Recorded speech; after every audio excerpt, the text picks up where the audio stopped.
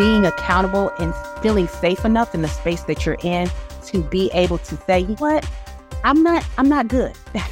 And I think a lot of the time people don't do that for fear of the stigma that may be placed on them.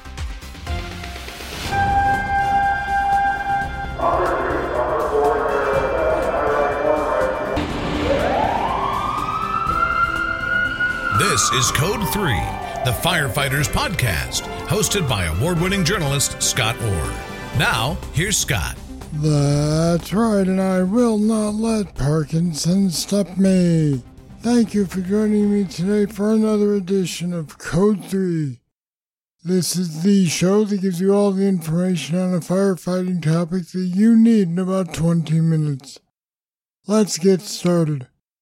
If you've ever known a firefighter who's committed suicide, you know how that event can change your life.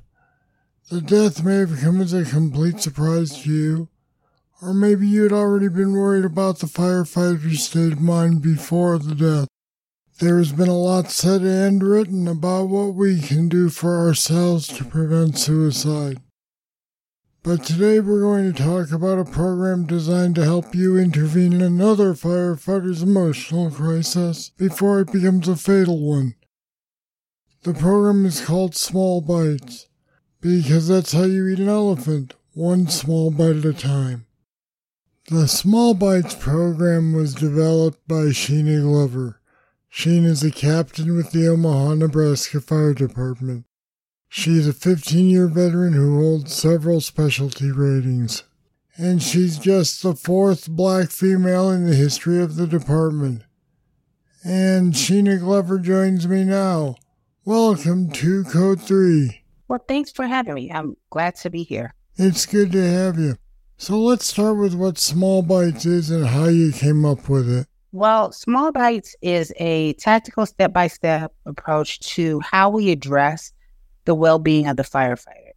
So it has applications of community risk reduction principles that kind of help teach, doesn't really matter your level, whether you're a firefighter, captain, battalion chief, lieutenant, how to really prepare for and respond to and really recover from any crisis situations that may occur during the course of a career, a day, etc.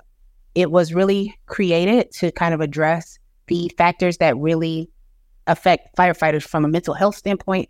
You can use it to apply to how we look at diversity and inclusion and a lot of other things that are kind of overlooked in the fire service as a whole. So you'd say it's a program to help firefighters help each other? Yes, exactly. So how do we identify when someone's in crisis? How do we really break the barriers that may exist in having difficult conversations? What prompted you to start this program? Well, I was my department's community risk reduction specialist.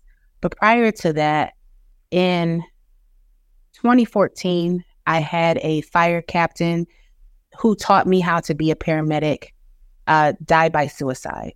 And then it happened again in June of 2019 with a really close friend of mine who was a fire apparatus engineer, and he also died by suicide. And I got to really just be in those environments where these two individuals had once existed and really experience the awkwardness of having the conversations or really addressing what had happened in a way that was really healing and healthy for everybody around.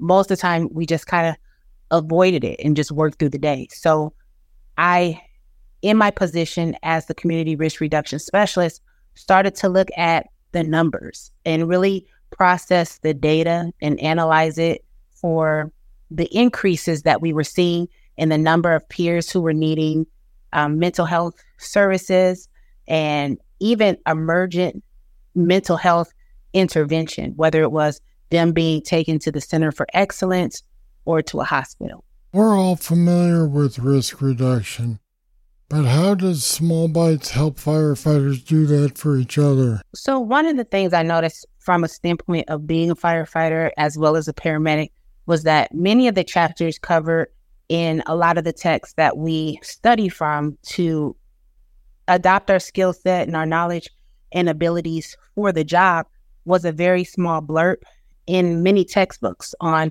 how do we take care of ourselves in moments of crisis or et cetera, right? So I started to kind of look at what can we do to be more proactive in how we're addressing or facing forward.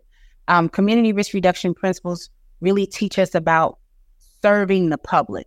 So I started looking at it from an airplane theory. So on an airplane, the first thing that they do is instruct you, if something happens on this plane, you put your oxygen mask on first before assisting anyone else. And then I started to think, like, how can we best serve a community when we ourselves are hurting and we're not addressing the issues that pertain to us? So looking at it from applying that same risk reduction model as far as assessing risk versus frequency and really coming up with a strategic plan in the form of attack and making sure that everybody goes home successfully at the end of the shift. Now, one of your goals with Small Bites is to teach the people who are participating how to, and I'll quote you here, accept personal responsibility for leading risk reduction and inclusion at the company level. So I know it might be hard to quantify, but how much responsibility do individual firefighters bear in this? Are they more suited to sit back and be treated for the problem or to help treat others? We all can say that the fire department is steeped heavily in tradition, right? Where most of those traditions actually drive the culture, whether it's station to station, member to member. But if we can start making those conversations that were once taboo, such as firefighter mental health or needing assistance, or because we view ourselves as invincible sometimes, as the ones who are helping, and so we don't need help. And really just know that it's okay to not be okay. And sometimes we don't necessarily know what we don't know. But being accountable and feeling safe enough in the space that you're in to be able to say, you know what, I'm not good. And I think a lot of the times people don't do that for fear of the stigma that may be placed on them. Well, plus there's been a long tradition of saying, just suck it up and keep going, and not really treating it as a problem that can be treated or that needs to be treated. Right. I've been in the fire service for 15 years, and there's many times where I've witnessed when there is a problem, it's easier to push that problem out somewhere else versus really truly handle and address the issues that are associated with it. So sometimes it's a fear thing, and maybe I'm not equipped to truly take care of the problem once it's identified. And sometimes it's, how does it affect me in the greater scheme of the problem that is happening? Why do we need to take small bites to make this work? You know, I had an instructor ask me once, how do you eat an elephant? And I'm like, what does the elephant have to do with anything? And he looked at me like, no, I need you to think through the problem and how do you address it? And then he was like, you eat it one bite at a time. And just being able to look at it from that mental framework of, I'm going to take a small thing and I'm going to work through that until it's all gone and then move on to the next. It's like goal setting. It's easy to set a wide goal, but it's more achievable if you break those goals down into little segments of achievement. So you can see the progress in what you're doing and how you're getting towards what you want to see overall. Now I'm going to switch tracks and look at this from a different point of view. You're currently the only Black woman serving with the Omaha Fire Department, which is a pretty high distinction all by itself. But you're also a single mother. How has that informed your view of how important this is? I grew up in a place where I wasn't expected to be successful. It was never a requirement. It was never anything that we looked at for what is your future in anything. So being a single parent and on a fire service where I'm the only Black female and now a captain, there's several challenges that you face along the way. So my perspective is different. But I think that having that different perspective allows me to see it outside of the tradition when it comes to the fire service, because my mindset was never that. My goal prior to even becoming a firefighter, period, was to go to college and become a doctor. And then that progression kind of shifted after I had my first EMT class. And then I was like, oh, I'm going to major in EMS. And that is what I did. So from a standpoint of being in a space where you're the anomaly and knowing the importance of what I bring to the team and how do you introduce those values that you hold for what will actually benefit the whole group. It was a unique place. It is a unique place to be in.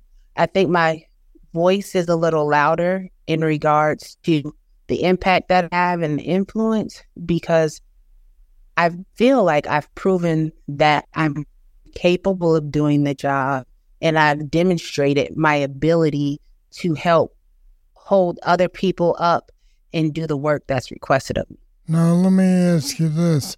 How has the Small Bites program been received by your coworkers where you are? You know, I was part of the National Fire Academy's Managing Officers program, and it was accepted by my peers in that space.